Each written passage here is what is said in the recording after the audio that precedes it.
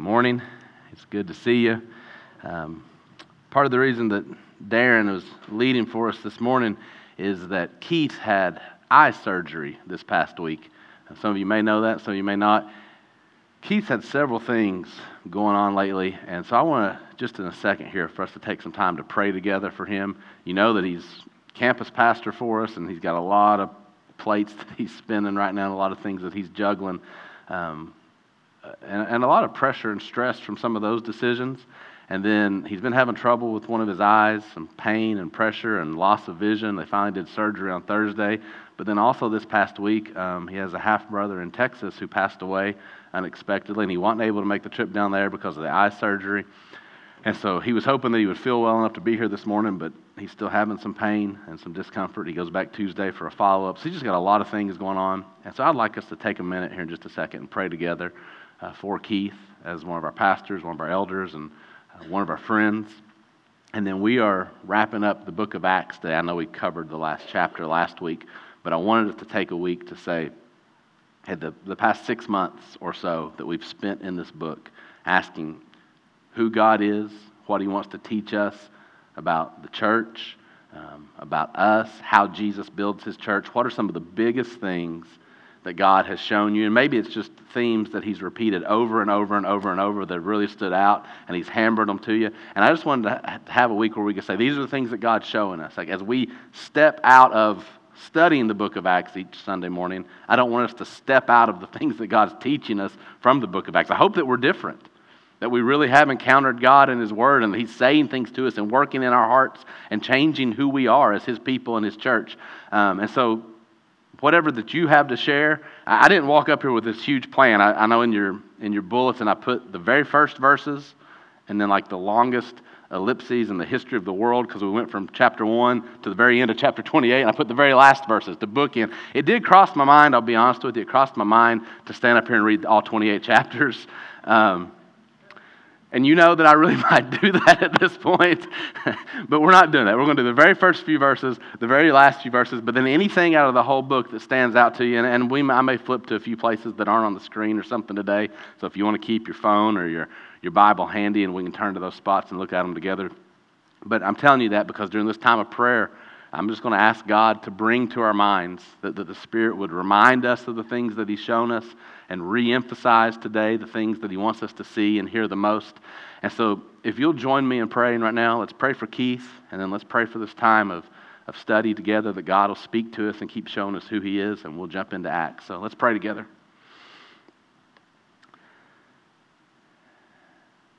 Father, we come to You right now, and we thank You. I thank You for Keith and for his friendship, for the ways that You use him and that he serves in Your church, and just the relationship that we have with him and how we care for him. And I pray for, Father, in terms of his role and position here that You've called him to,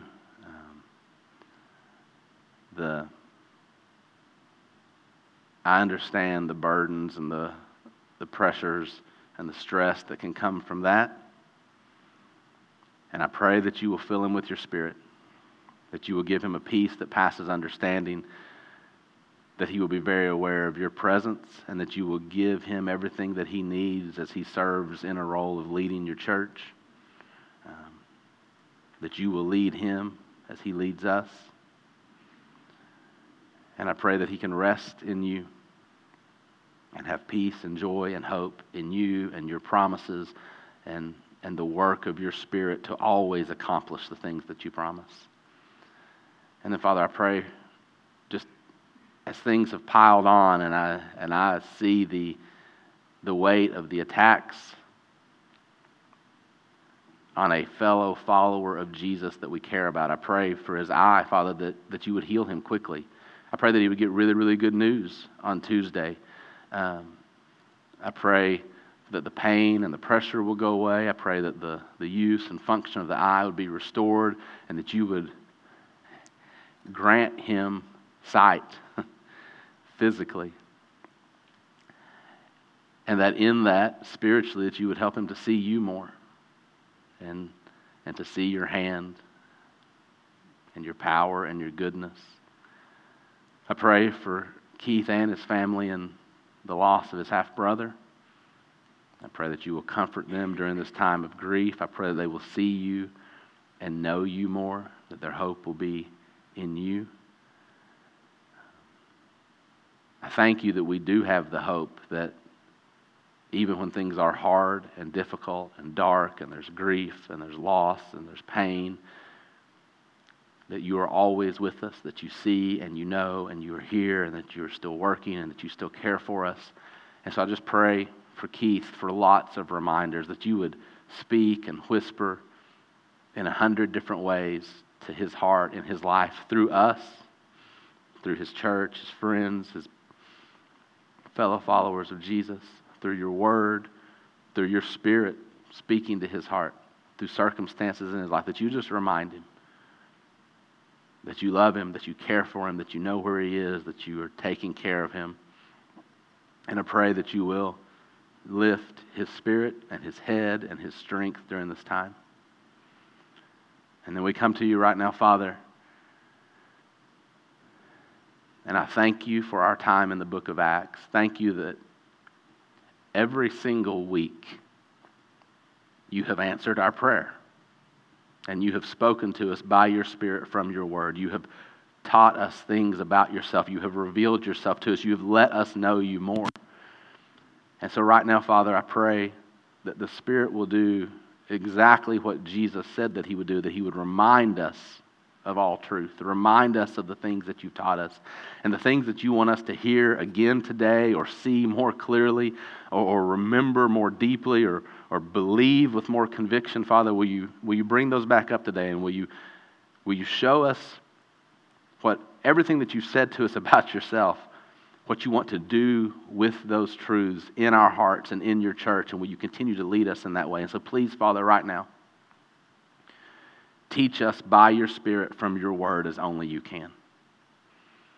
Open up the truth of your word to us and open us up to the truth of your word, and do a spiritual work in us so that we will see you and know you and love you and be built up as your church for your purposes. It's in Jesus' name that we pray. Amen. All right. So starting here in Acts chapter 1, here's the first 8 verses. I just thought it was really good to see. This is where Luke started when he was writing. And he tells us right off the bat, this is where this book is going. And then to see, here's where it ends when he finishes in Acts 28. So Acts 1, starting in verse 1. In the first book, O Theophilus, I have dealt with all that Jesus began to do and teach until the day when he was taken up, after he had given commands through the Holy Spirit to the apostles whom he had chosen. He presented himself alive to them after his suffering by many proofs, appearing to them during 40 days and speaking about the kingdom of God. And while staying with them, he ordered them not to depart from Jerusalem, but to wait for the promise of the Father, which he said, "You heard from me. For John baptized with water, but you will be baptized with the Holy Spirit not many days from now." So when they had come together, they asked him, "Lord, will you at this time restore the kingdom to Israel?" He said to them, "It is not for you to know times or seasons that the Father has fixed by his own authority, but you will receive power when the Holy Spirit has come upon you, and you will be my witnesses in Jerusalem and in all Judea and Samaria and to the end of the earth." And then skipping to the very, very end, the last 2 verses of the book. Paul lived in Rome 2 whole years at his own expense and welcomed all who came to him, proclaiming the kingdom of God and teaching about the Lord Jesus Christ with all boldness and without hindrance. All right. It can come out of those verses or anywhere in the whole book.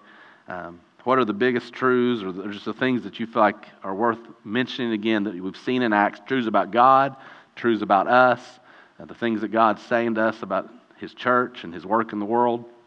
What stands out to you?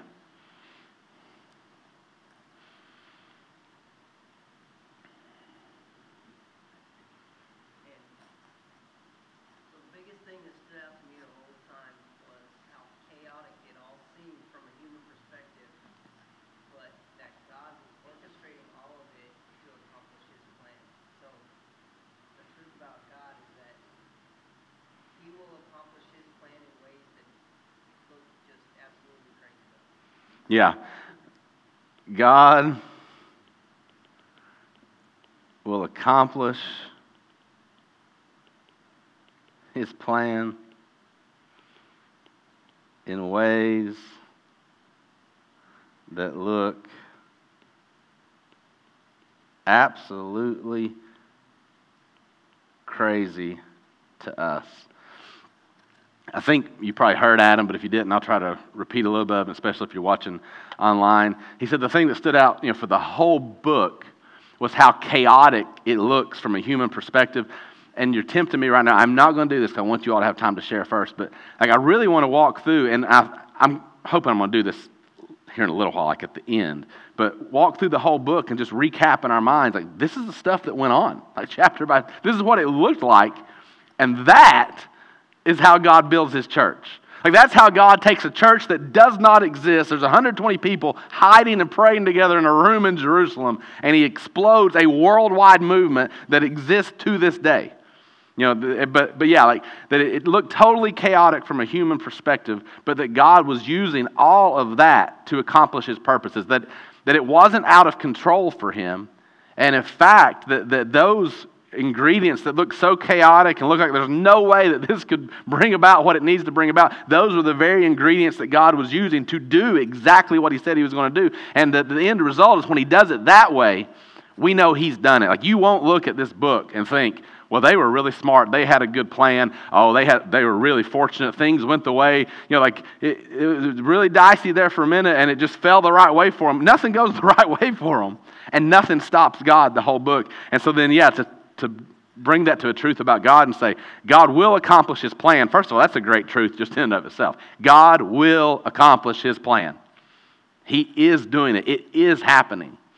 And then in ways that look absolutely crazy to us, that His ways are not our ways. His thoughts are not our thoughts. They're higher than our thoughts. His ways are higher than our ways. And He's not frustrated by the things that frustrate us. He's not limited by the things that limit us. He's not hindered by the things that hinder us. That's why, in English here, in the ESV, it ends with without hindrance. It's the very last thing that Luke says in the whole book. It's one word, and it's just unhindered.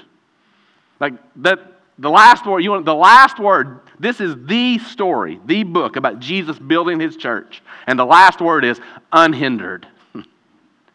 Jesus is unhindered.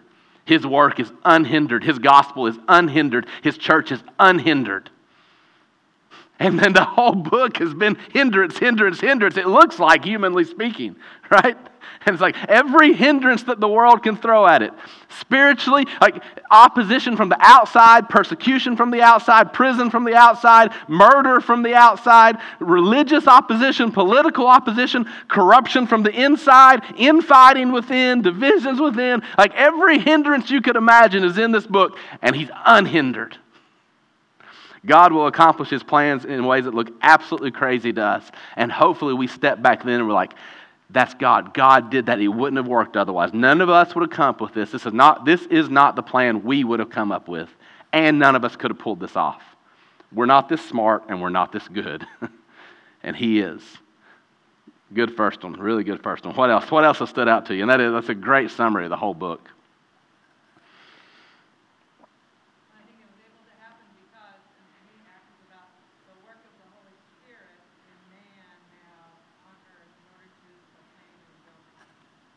Yeah, that she said it was able to happen because of the work of the Holy Spirit now in man on earth, building and proclaiming the kingdom of God.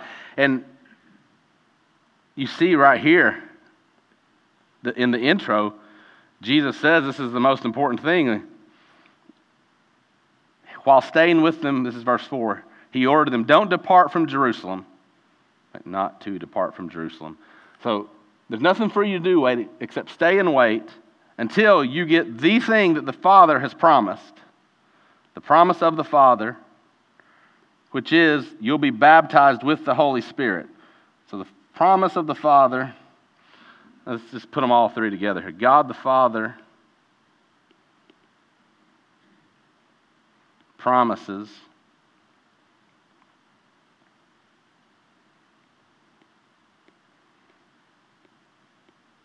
and God the Son reminds them to wait God the Son, to wait for God the Spirit to accomplish God's purposes. And then in verse 8, it's kind of the summary verse of the whole book. Jesus says it this way: because when the Son ascends to the Father in heaven, the Father and Son are going to send the Spirit. And he says, you'll receive power when the Holy Spirit has come upon you. So power from the Spirit. There's the promise he makes. Jesus makes this promise. The Father is going to send the Spirit. He's going to give you power, and for a very specific purpose. You'll be my witnesses. And then this is concentric circles, basically, starting where they are, spreading outward to the whole world. You'll be my witness to the end of the earth. And so that Jesus makes a promise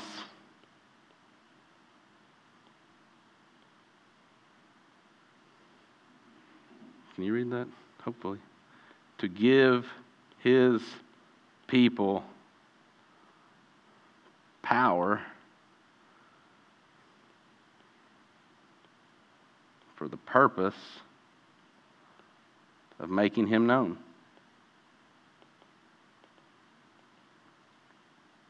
And just notice, it's his purpose. He's the one, his purpose, it's about him. You're going to be my witnesses. You're going to talk about me. He will be their message. The point of the power is to make Jesus known. The point of the power is not to make you great. The point of the power is not so that you can do whatever you want spiritually. The point of the power is to make Jesus known. So he's the purpose, and it's also his purpose that it's about him, but his purpose that he's the one who gives it. He's the one who's saying, this is why you exist as a church. This is why you'll be my people. This is your purpose. And I know you've heard me say this before, and I ripped this off from Michael 5 or 6 years ago. He almost said it offhand one Sunday morning. I was like, that may be my favorite thing I've ever heard. And so I've stole it, and it's mine now. It's not his anymore. I'm claiming it. But, all this stuff today, mission, vision, purpose, all the ways that you build and lead any kind of organization, but a church. And one morning he said, our church does not have a vision.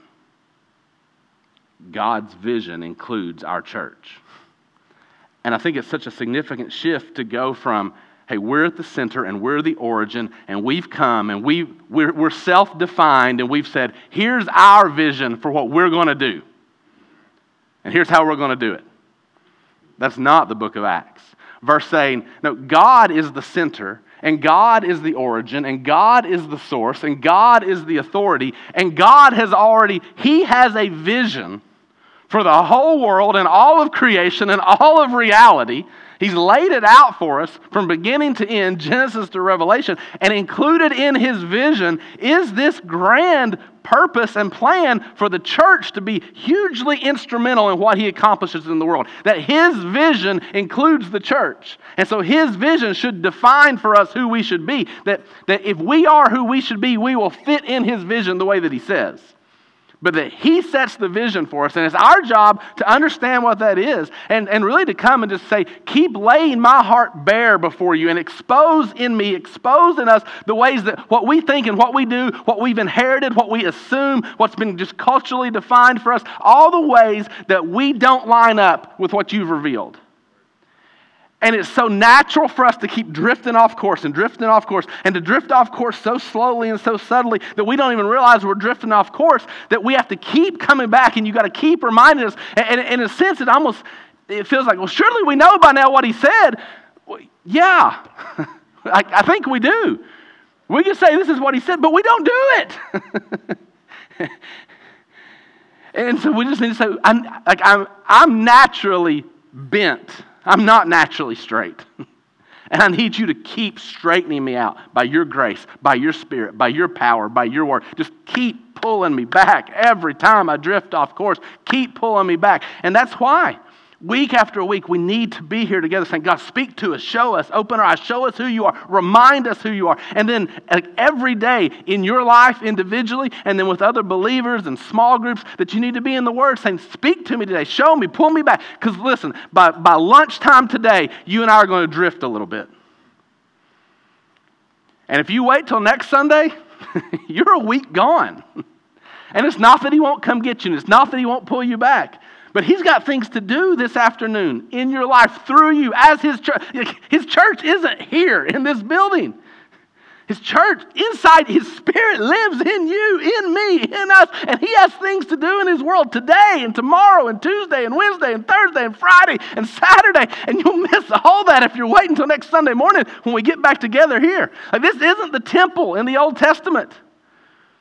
And the Shekinah glory of God doesn't just dwell in the Holy of Holies anymore. Jesus ripped that curtain open and he sent his Spirit to be with his people wherever they are. This is revolutionary in the story of history and the story of the Bible. This shift from, hey, come to a place, and specifically once a year, one person can enter into the presence of God. Right? The high priest and the Holy of Holies on the Day of Atonement. That was it in the Old Testament. And it shifts to, no, I'm giving my Spirit to you. I'll be with you, in you, all the time. And I want you to go. I don't want you to come to one place anymore. I want you to go to all the places. Ends of the earth. Me with you, me in you. And so this is the purpose that Jesus gives his church. This is who we're to be. This is what we're to be about. And he's the one that decides. It's his church. It's not yours and it's not mine. I didn't create it. You didn't create it. I didn't think it up. You didn't think it up. And I certainly didn't buy it with my own blood, and you didn't either. And it's his because he made it, and it's his because he bought it, and he gets to say this is what it should be, and this is what he said. So it's his purpose. And then he says, I'll make a promise to you. When I've called you to this purpose, when I've told you this is who you're supposed to be, I will promise that I will give you the power that you need for that purpose. Jesus does not look at you the way that most kings on earth would, or most leaders in general on earth would. He does not look at you and say, hey, here's what I want to get accomplished. You're my servants, you're my lackeys, you're my people, go do it for me. That's not what he says. It's not, I'm the king, you go do something for me. Jesus says, I'm the king, yes, and I have a purpose to accomplish, and I'm the only one who can accomplish it. And I'm going to do it through you. And when I call you to do this, I know that you don't have what you need. It's why I died for you. I know who you are. I know what I'm working with. I'm not coming into this blind. I'm not deceived about how sinful you are, about how weak you are, about how incapable you are, how imperfect you are. I know who you are. I know what you need. And I died and I came back to life to give it to you. And so, there's a purpose for the church to accomplish, but only Jesus can accomplish it, and Jesus promises to give you everything you need to do what he's called you to do. He gives to you what he demands from you. He gives to you what he asks from you. The whole of Christianity, the whole of the gospel is him giving to you, not you giving to him. Like, everything that you offer back to him is what he's already given to you. In Acts 17, when Paul says, in him we live and move and have our being, right? You exist because he gave existence to you. So try to step outside of what God has given to you and offer him something. You don't exist anymore. You exist because he gave existence to you. You have a being because he gave that being to you. You have life because he gave that life to you. Everything you offer back to him is what he's already given to you. But he does want you to offer stuff back to him. And then you get to make a choice. Will I give him his stuff, which is really good stuff? Or will I give him my stuff, which is not really good stuff? Like, we can polish it up and make it look good to each other, but he sees what it really is. And it has no spiritual power, and it will accomplish no spiritual purposes. He offers all the grace and spiritual power in the universe. And God, the Spirit, is God. the infinite nature and character of God contained in the Spirit. And don't even ask me the unfathomable mystery of it all, that He will come and live in you and give you Himself for His purpose, to make Him known. And so it may be when we feel like, I don't see this playing out in my life. I don't see this power playing out. Well, are you living for this purpose? He doesn't promise you this power for your purposes. He doesn't promise you this power for worldly purposes. He doesn't promise you this power for any other purpose in all reality except to make Jesus known.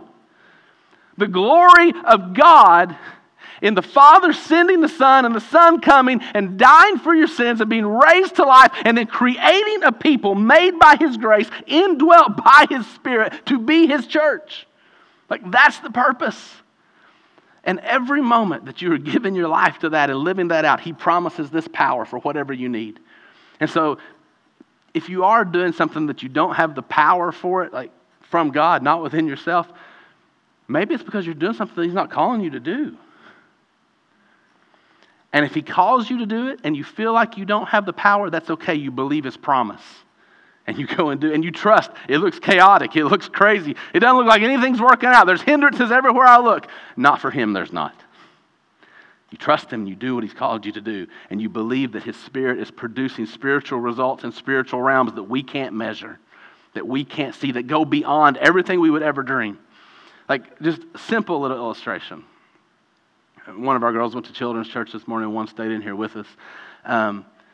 There's moments, and I'm telling you this about them, but I hope you hear yourself and then hear me. Like, it's me. It's God the Father saying, "Son, this is you." When I see this in my kids, there's moments with them that we do our Bible story at night, or we have whatever conversation during the day, and I'm like, I nailed that. Like, I pulled open their chest. Here's your little selfish, sinful heart. I exposed to you your own sin. I told you how the gospel speaks to that. And I told you what it looks like for you to love each other because of the way that Jesus loves you and because Jesus lives in you and produces His love in you. All of it. And then 32 seconds later, right? It's like, there's no change. They're as selfish and as sinful and as wretched as they've ever been. And they're on my last nerve, and I'm impatient, and I'm frustrated, and I'm as selfish and sinful as I've ever been. And you would look at it and you would think, this doesn't work.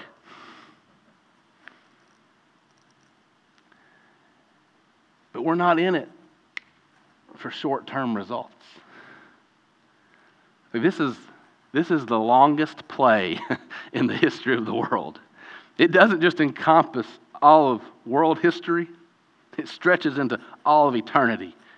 And from all eternity past, the Father, Son, and Spirit have known that this was going to be their purpose for their glory.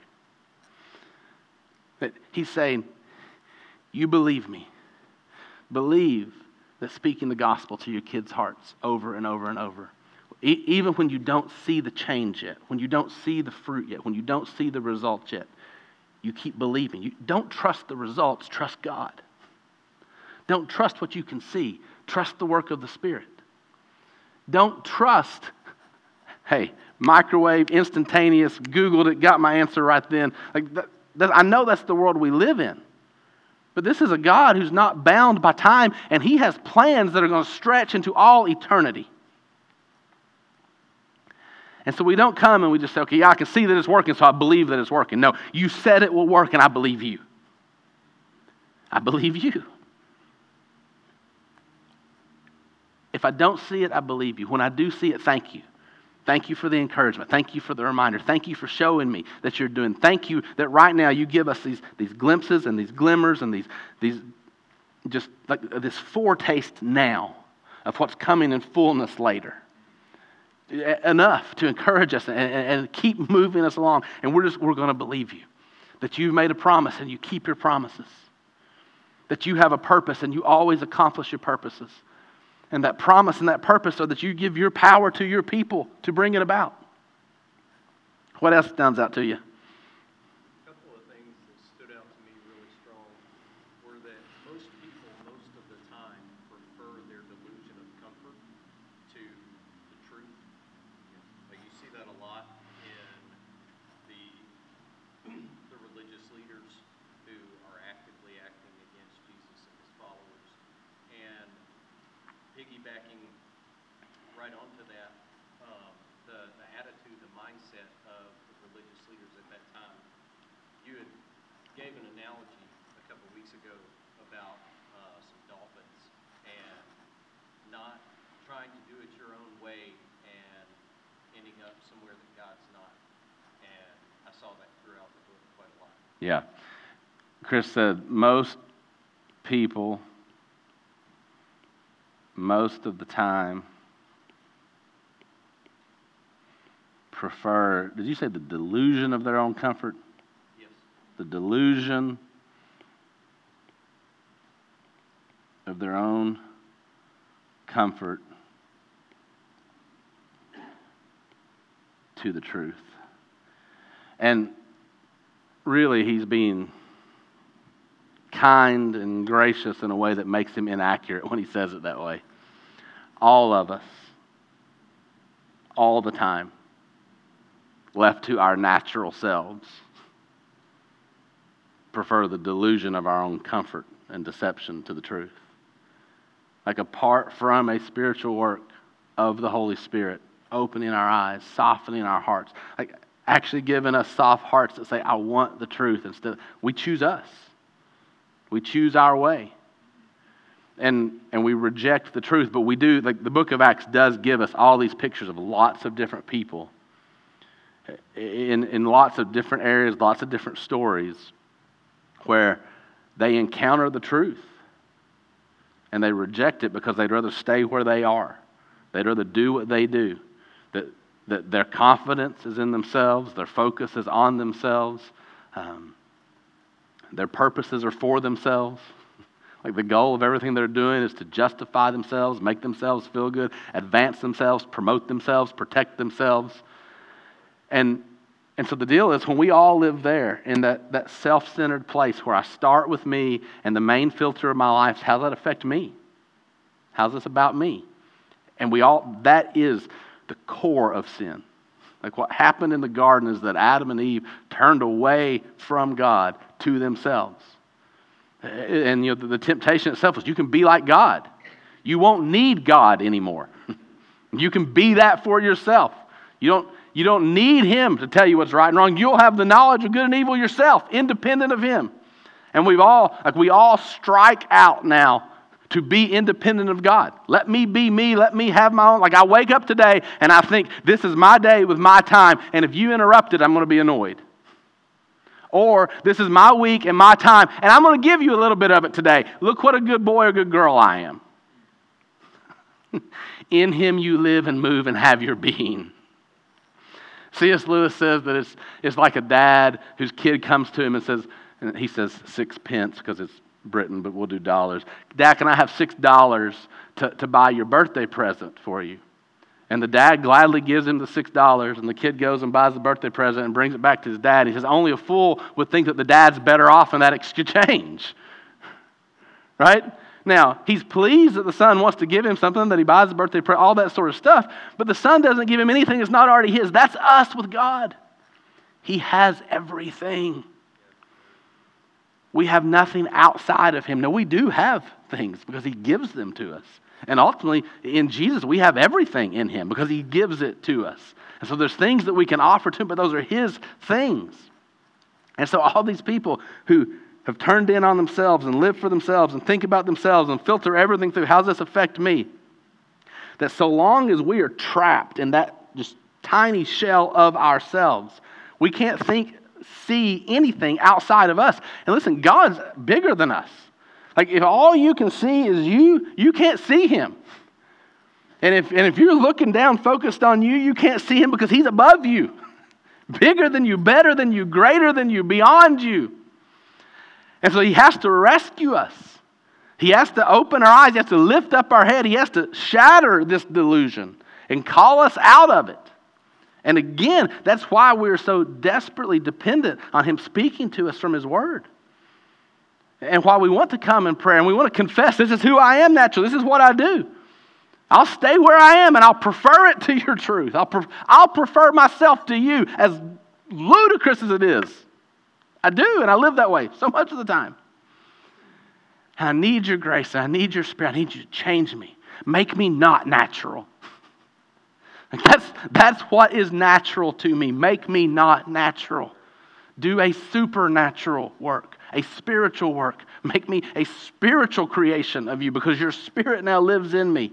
Like in me, it's not in, I need you to give something to me that is outside of me. Put it in me so I'm different now. That's why I need your spirit. That's why this gospel is the only hope and the only answer there is. You said something else. Did we cover it there? Or did... It was kind of tied in that the analogy that you had given of the dolphins, like the religious leaders were so caught up in their own delusion of their truth. Right, they yeah. didn't see the truth of Jesus, so they were following their way and winding up somewhere that God was not there. And that's really closely connected to that idea of this is our vision and our purpose and our mission, and here's our strategy and our tactics, how we're going to carry it out and bring it about, and this is what's going to get us there. But the problem is when you're so turned in on yourself that even your own religion is what you do in your own strength to justify yourself and prove yourself, that then you get to this place where you think that what you have defined as right and good and your purpose, all that stuff, is what God wants. That instead of God coming and defining that for you, you define that for Him. But once you define that for Him, you say that it's like,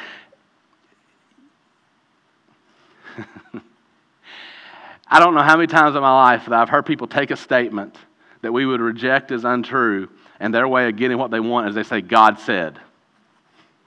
God told me. No, He didn't. You said that, you wanted that, so you put those words in His mouth because you think that I'll have to listen to Him when I wouldn't have to listen to you. You know how much of the time we do that? Oh, we're doing this for God. No, you're not. You want to do something for God, do what He said. He told you what He wants. And He told you you can't do it. His Spirit can, and He will give you His Spirit for that purpose. But so the religious leaders, we see it, that they're so set in their ways that these things, it's Paul, when he's still Saul, and he's killing Christians, trying to stop the church. Like he's directly opposed to the work of God in the world, and in that moment, he thinks he's doing what God wants him to do. He thinks he's working for God. He's accomplishing this for God. He's protecting God's religion. And that's how blind and how delusional we can be when we turn in on ourselves. Because if God is the center of all reality, and all of us are supposed to orbit around Him, like He holds us in place and He defines our place, and we remove Him and we put ourselves at the center, do you realize how far off center you are now? You know, it's not like taking the sun out of the center of the solar system and making Earth the center. It is not like that because you're not the Earth and I'm not the Earth. And it's not making the moon. It's like go out there and find some little speck of space dust out by Pluto somewhere. And you make that thing the center of the solar system. That's what we do when we make us the center. And do you know how far off all your measurements and all your calculations and your view of the whole solar system is going to be if you think that that's the center of the whole thing? And that's how you get so far off that you can kill Christians and claim it's the work of God and be fully convinced. Like if you don't start with God at the center, you will miss everything. It's why we have to come back every week together and every day in our own lives and say, teach me who you are. What does this teach us about God? That is the starting place. Who is He? Who He is the defining thing for everything else. Like it has to flow out of that. If it's disconnected from who He is, you're going to go hurtling off into space somewhere. What else? A couple more.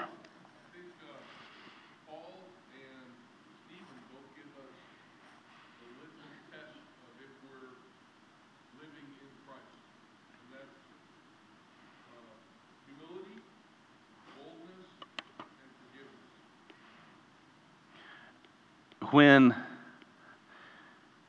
Jesus lives in us, we will live like Him, like Jesus. Like He will be producing who He is in us. Like He's alive in you now. And yes, there's going to be this war because your flesh is still in you, like the self, the sinful self apart from, but now the Spirit of Christ is also in you. And the moments that you live by faith and reliance on Him, He'll produce in you who He is. And the moments that you live by faith and reliance in yourself, you'll produce who you are apart from Him. But that is a really great summary of when Jesus lives in us, we will live like Jesus. And three great characteristics that we see in the book of Acts, and yeah, Paul and Stephen are both a great place to see them. Humility,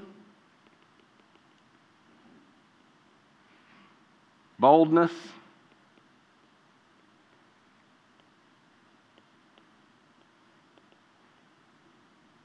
forgiveness. Because this is what Jesus looks like. Jesus doesn't defend Himself, even when He's right and everybody else is wrong. He doesn't advance Himself, promote Himself. That everything He does is for the glory of the Father and not for Himself. Everything He does is for the good of others and not for Himself. And He pours out Himself in love towards others. And humility, by the way, sometimes we get confused here and we think that pride or arrogance is a really high view of ourselves. So humility must be a really low view of ourselves. That's not humility. Because if you have a high view of yourself, the problem is you're thinking about yourself. So you're at the center of your thoughts, right? God should be the center. When you have a high view of yourself, you're the center of your thoughts. You know what happens if you have a really low view of yourself? You're still thinking about yourself. A low view of yourself is still self-centered. You need to forget yourself because you think so much about Him.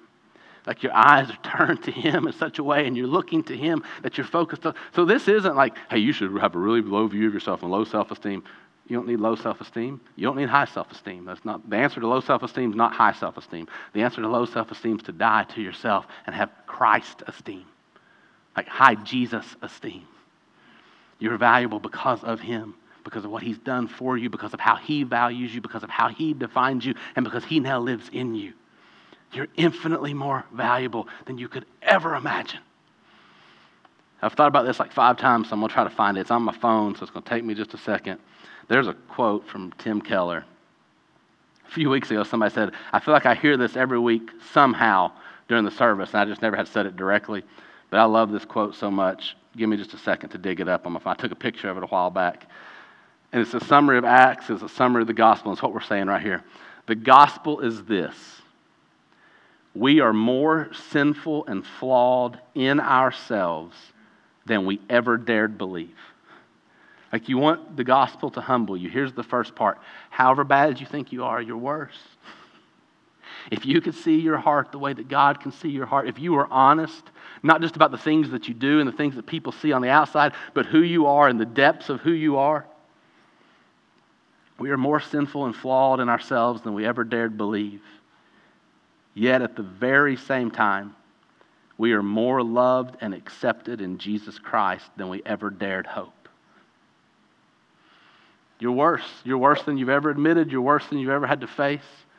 And He loves you more than you could ever do. Like you take the wrong thought that we often have and think, if I could do everything right, if I really was so good and so perfect and I really pleased Him, I did what He wanted, He would love me. You take how much you think He would love you if you did what He wanted. You haven't done what He wants, and He loves you more than you think. Like whatever the amount is that you think, I would earn this much approval and love from Him if I just pleased Him. You haven't pleased Him, and you have more approval and love from Him than you think you would get if you did please Him. Like He's gone farther, and He's given more, and He values you more, and He loves you more, and it's not because of you. It's not because of what you've done. And so the gospel simultaneously, and this is why these two things to us, they almost seem like a contradiction. How can you be really, really humble and then stand up and be so bold that you look at people and you're like, your blood be on your own heads? Right? And that you've got an entire religion that you were raised in. This is Paul, an entire religion that you were raised in, you gave your life to, and all the most prominent leaders in that religion are like, you're wrong, Paul. And he's like, no, I'm not. This is true, and the whole world can tell me it's wrong, and all the most important religious leaders in the world can tell me it's wrong, and I won't be shaken at all. Like you would think, that's arrogant, right? It's not, though. Because it's not because of Paul. It's not Paul's message. It's Jesus' message. Paul doesn't believe this because Paul figured it out. Paul believes this because Jesus showed up in a massively supernatural act of grace and changed Paul's heart and blinded Paul in order to open Paul's eyes. And now, in Paul's humility, it's not about him and it's not about these people approving of him. And it doesn't matter if everybody disagrees with him because it's not about him. But in his humility, he's died to himself. He's not thinking about himself, and now he's free to be bold. And because he knows how wretched he was, far more sinful and flawed than any of us want to admit. And that's humbling for us when you see yourself in that. And then more loved and approved and accepted than you ever dared to dream, that makes you bold. He's got you, and he's not letting go. He loves you and is not changing. He accepts you and is done forever. You didn't get him to accept you. So you won't get him to stop. You didn't get him to love you. You won't get him to stop. It was in him, towards you, because of him, and who he is isn't changing. So we're bold. And then the forgiveness that flows out of us is we know that the only way that we got from more flawed and sinful than I could ever imagine to more loved and accepted than I could ever dream is because he forgave us. He had every right to hold it over our head, and he said, I won't hold it over your head. There is a price to be paid. I'll pay it instead. I'll absorb it for you, and you're free. And when he lives in us, that starts to grow in us. And we look at other people like, I've got every right to hold this over your head. You really did hurt me. You really did do something wrong. I really know that what you've done is wrong and you're not even admitting it, but I'm not going to hold this over your head.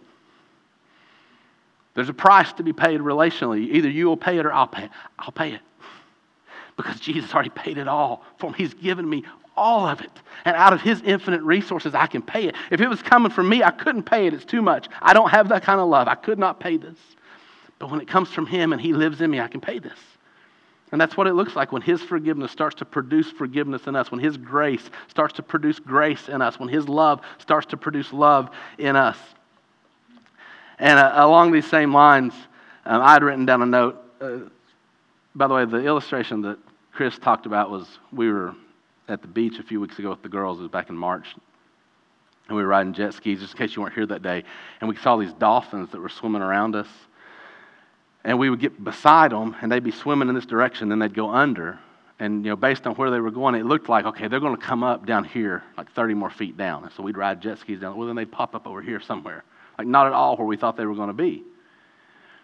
And then we noticed that these birds were circling and diving, and wherever the birds would dive, that's where the fish were, and that's where the dolphins would come up like 2 seconds later. And so if we went where, based on what we knew to that point, if we went where we thought they were going to be next, we were wrong every time. But if we said, in spite of what it seems like to me, there's something above me that's showing me where they're going to be, and I'm going to trust that, we ended up in the right place. And that's exactly what happens. Like when our own self-centeredness, our self-definition, our plans for us, even our own approach to religion, where it's our effort and our goodness, like, well, this is what I should do and where I should be and where I should go. This is where God wants me. And it's what Saul did. This is what God wants me to do. And he ends up somewhere that God doesn't want him at all. God's not there. And God's saying, will you look to Jesus? Will you look to my son? If you'll fix your eyes on him, you'll always end up where I want you. And it won't be where you expect a whole lot of the time. Let me redirect you. Let me redefine you. Let me change your course. Don't stay on your course and don't follow your thoughts. Stay on his course and follow his spirit. So that was that illustration. This one that stood out to me, because I felt like this was, and this ties in everything we said, but where Adam started us. A while back, the girls had some friends over to the house for a sleepover, which we don't do very often, but we did. And we got up the next morning, and they wanted to go. There's a creek, like in the common area of our subdivision. They wanted to go down the creek to play. So we went down there, and when we went down there, one of the storms had blown this big tree over that was laying across, like really big tree, like I can walk on it size tree. And it was laying across the creek, and it made like a perfect bridge. But it's the first time that it had been down. Well, the girls, because their friends were there, they want to try to walk across it. And I lean far in the direction of making the mistake of, yeah, you can do that, even if you're going to get hurt, versus the no. Like I'd rather you try something and get hurt than live in fear your whole life. So but I make mistakes that way sometimes. But I gave them all the yes. Like, you can try to walk across that. But Sydney is our really, really, really cautious one. And so she was really afraid, because the thing was, they hadn't worn like clothes to be getting in the creek and all that kind of stuff. We'd just gone down there and what they had on. And so she was really afraid that walking across that tree, she was going to fall into the water. And so instead of walking across it, she sat down on it and just scooted. I mean, it took her like 10 minutes to get across. She scooted all the way across. She didn't fall in the creek, but she ripped a huge hole in the back of her pants. And so her fear of falling made it way harder for her to get across and ended up causing other problems. Now, a week later, their friends weren't there. We went back down to the creek, and she was saying, like, I want to walk across this time. And so I was like, well, just like put on a bathing suit and some shorts, like some stuff that if you fall in, get wet, it doesn't matter at all. Wear some old shoes. We're not going to worry about it. So she goes down there, and now it's completely okay if she falls in. And she stands up and walks straight across. And I felt God speak to me in that moment, and it was like he was saying, the fear of failure. The fear of failure will make you fail so much more than failure itself. Like the freedom, because what she had, it wasn't a guarantee that she wouldn't fail. She might have fallen off, but she had the freedom to fail now. Like, if you fail, it won't ruin everything. Fall in, get your clothes wet, get your shoes dirty. It'll be okay. And I felt like he was just saying, like, look at the book of Acts and all the chaos and all these imperfect people who don't get it right every step of the way. None of their mistakes, none of their failures, none of their inadequacies, none of their insufficiencies, none of their weaknesses stop God's plan. He doesn't guarantee that you won't ever fail. Paul and Barnabas really split ways. Right? There's a division that's not pleasing. There's enough corruption in the early church that Ananias and Sapphira lie about their offering and die on the spot. Well, there's bad things that happen in this book. The people don't get it all right. And Jesus still accomplishes his purposes. And you see, when we live like it all depends on us, and I've got to do everything right, and I've got to get it right, and if I mess up, then this isn't going to work out the way God intended, you will eventually be crippled and paralyzed by such a fear of failure because you can't live up to what you've got to do to make this happen. And the risks and the boldness that you would have, the things that you would do out of love that don't make sense, the things that people say, that looks crazy, that's not the way that people do it, that's not the best way to do it, don't do that. The things that God's calling you to do that you would avoid because the world and even the church world would say don't do it, all that sort of stuff, you'll avoid it because you're afraid of failure. You're afraid that it won't work out, and you don't have the guarantee. But then when you can see God saying, hey, I've got it. And you may fall off. It'll be okay. It will be okay. It won't ruin everything. And you can start to stand in that grace and walk in that grace. Then all of a sudden, the stuff that you were so afraid I won't be able to do this, there's a freedom that God gives you that you're able to do it precisely because of the freedom that he gave you. He gives you the freedom to fail at this thing, and then you don't fail at this thing. That's how his grace works. His grace is always stronger than law. His grace always produces things in you that no law, no religious law ever can. And falling off is still falling off, right? It's just not the end of the world. I had one friend that summarized it this way, and he said, you won't get it all right, but you can't mess it all up. Have the humility where you know I'm not going to get it all right. And so when that happens, if you really believe this, do you know what the real freedom comes? You can stand up and you can confess. And you can say, I was wrong about this. I messed this up. I got off course here, and I admit that to you. Hey, we tried this and it didn't work. We made this decision. It was a bad decision. I took my eyes off Jesus, and I fell into this, and I chose this, and I sinned in this way. This still lives in me, and it's a problem for me. It's a barrier for me. It's a burden for me that you can openly confess, and you can bring it out into the open. And you find power in community and in grace. And you find that when that stuff's out in the light instead of the darkness, it's not nearly as powerful as you thought it was. God breaks it and robs it. But you can do that because it's okay that you haven't gotten it all right. This thing doesn't depend on you. You're not building this church. And then you realize, I can't mess it all up. You know why you think that you can mess it all up? Because you still think you're the center of the universe. Listen, you're not that important. You aren't big enough to mess the whole thing. Like, go try. Don't actually do this, but go try as hard as you can to mess the whole thing up. You can't do it. Do you know how many things God is doing all around the world right now that you don't even know about? How are you going to mess them up when you don't even know what He's doing? You won't get it all right. That's okay. He knows that about you. Be humbled by that. You can't mess it all up. Be bold because of that. One more thing that you want to say before we take the Lord's Supper together. Humanity seems to just pass the blame throughout the book of Acts. Places are taken. Eric said, humanity seems to pass the blame throughout the book of Acts. I'm going to do to him what I did to Chris. Humanity seems to pass the blame throughout all of history. Genesis 3. What have you done? The woman. What have you done? The snake. Right? That's a phrase in our house. Who are you being right now? Adam and Eve. Like, well, she did this. I don't want you to tell me what she did. Tell me what you did. And you're right that we will point to everything outside of us as all the problems. And we never, let's do this. You know our church, like our consumer church culture, where we shop churches? Does this church have exactly what I want? Can I purchase that product?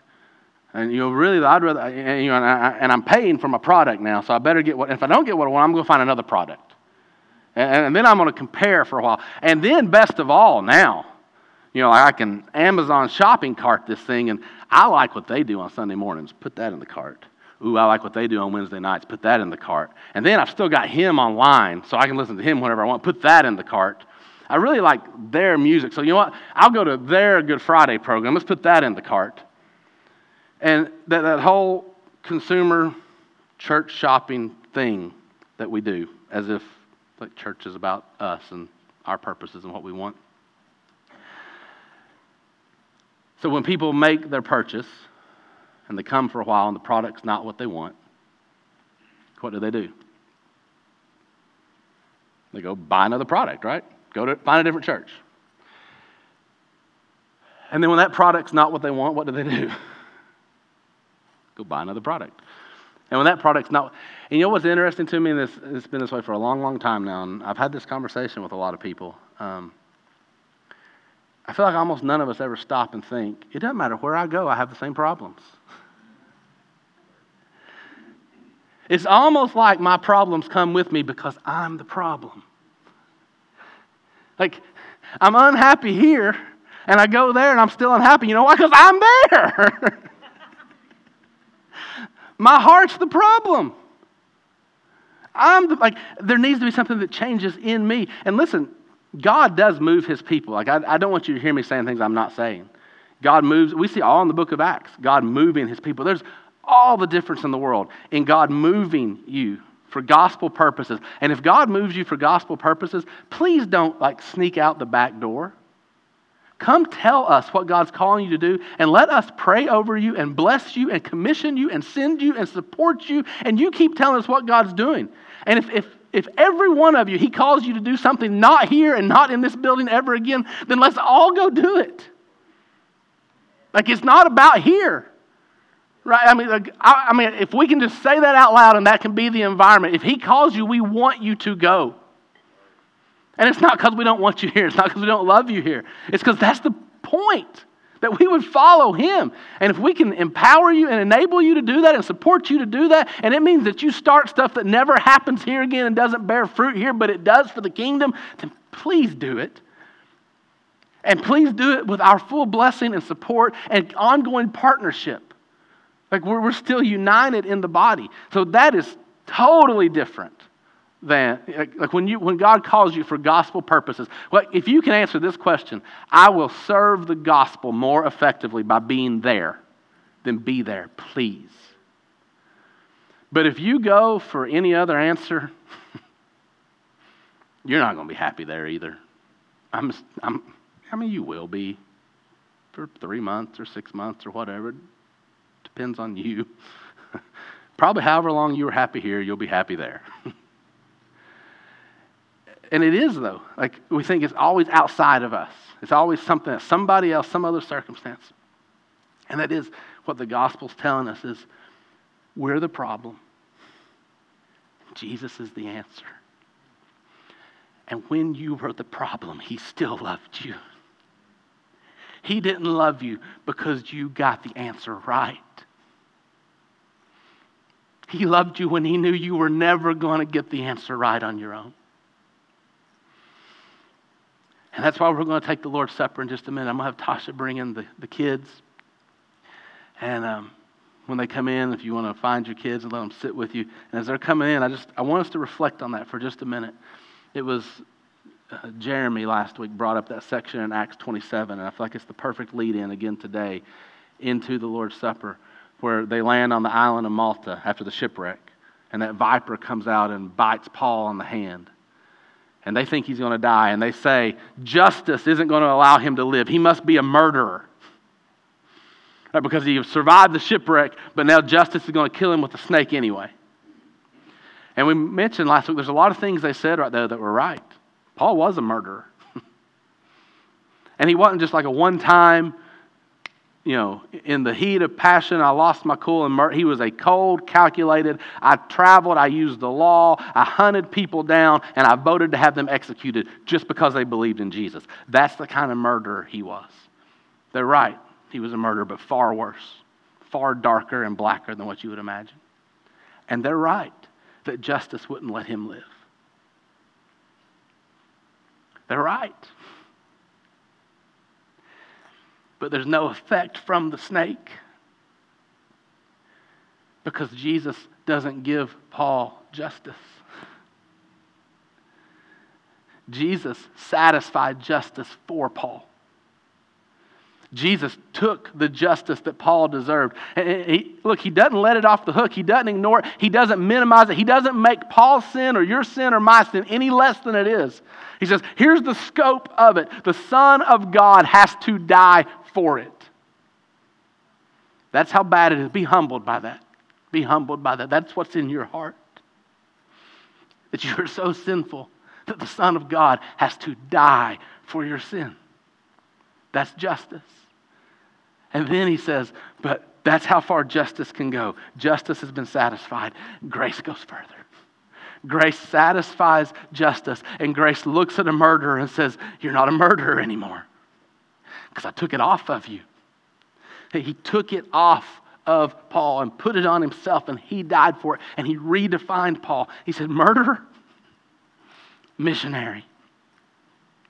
He called him something new. And he made him that.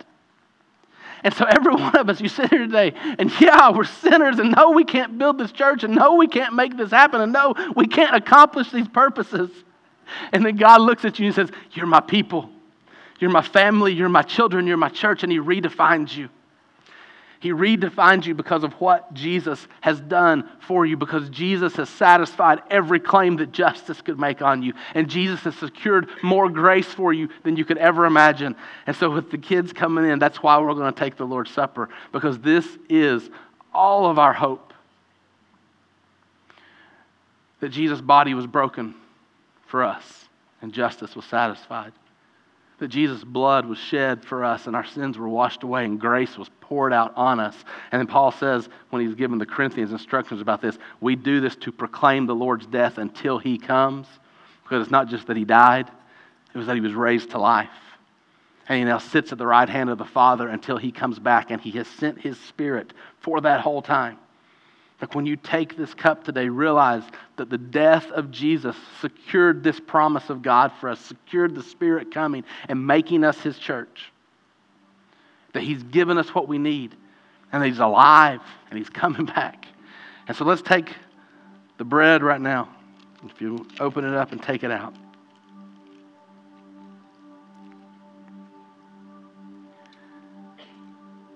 Jesus said, "This is my body, broken for you. Do this in remembrance of me."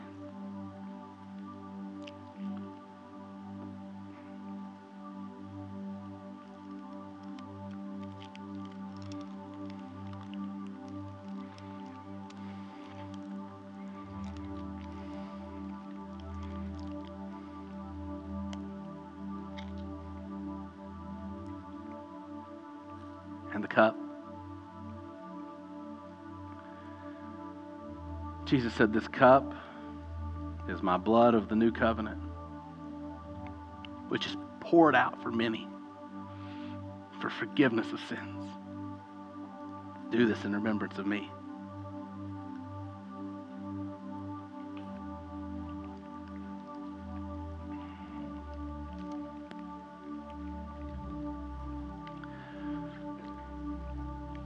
The worship team is going to come up and lead us in another song of worship, a response of worship. And some of our staff and pastors, elders, wives are going to be down front if you want to pray with somebody.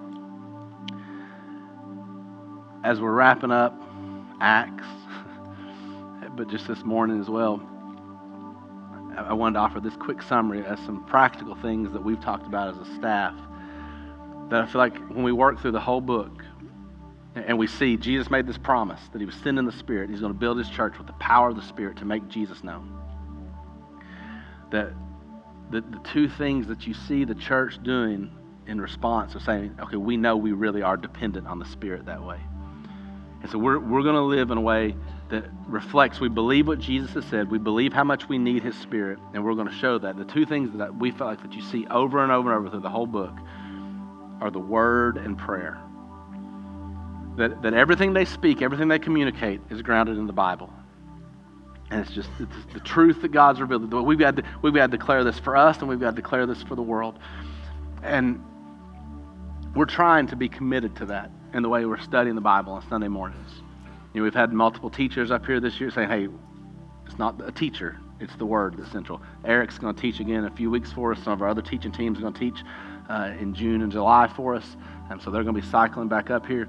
But just the approach of saying, this is a tool for you that every day you can pick up and say, I'm going to pray and I'm going to read a chapter and ask God, what's this teach me about you? Like, show me what you want me to see. That we want that to be central because we believe that's a way that we say we're dependent on you. We're dependent on you to speak to us, you to teach us, you to correct us, you to shape us. You give us your thoughts, not ours. Don't let us set our path. You set your path for us. So the Word and then prayer. We need you to do this. We trust you to. We confess that we can't. And we believe that you can. I mean, we started the year with a prayer service, and the week that we couldn't meet because of the weather, we replayed it. And we've given you those prayer guides. But we want to do some things moving forward. And we're going to continue to do this week in, week out with the Bible. And we're asking you to get plugged into a community group in the week where you're studying the Bible together, and to be doing this individually on your own and with other people that God brings into your life. But also, as we're moving forward, we want to think about what are some other ways that we can really emphasize, all of us praying and then us praying together. Just expressing our dependence on the Spirit and asking Him to do the things that only He can do. And just what resources can we give you? Not that any kind of program or resource is going to produce that in your life spiritually, but just if we can help prompt it and encourage you to do that. And there's ways that we can come together and pray. And so we're just going to continue to put an emphasis on that. And probably with the prayer, we may have some weeks where we fast.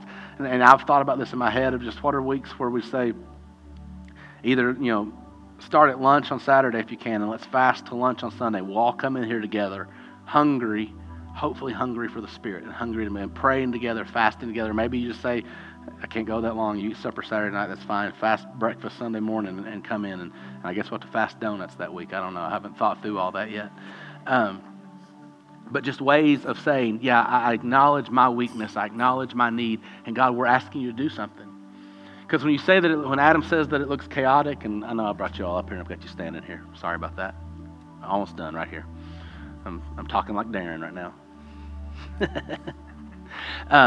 When I say that we're dependent, and we want to acknowledge how dependent we are, and we want to acknowledge our weakness, it's because we believe that God comes and gives what we need when we depend on him in that way.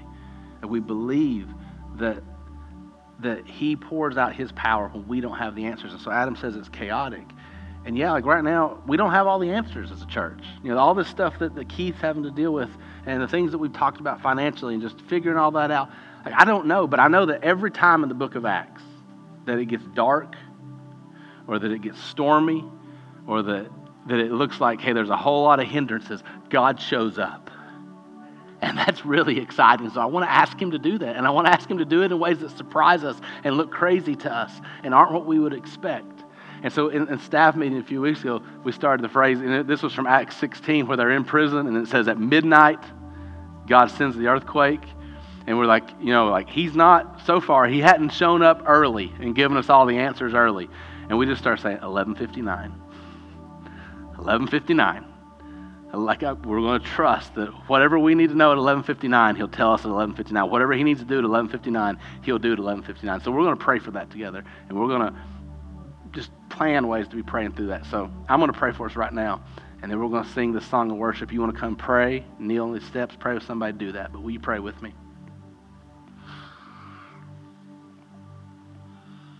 Father, thank you for the book of Acts. Thank you that you poured out your Spirit and you built your church exactly the way that you promised. Thank you that you did it because of Jesus, because of his life, death, and resurrection. Father, we need you.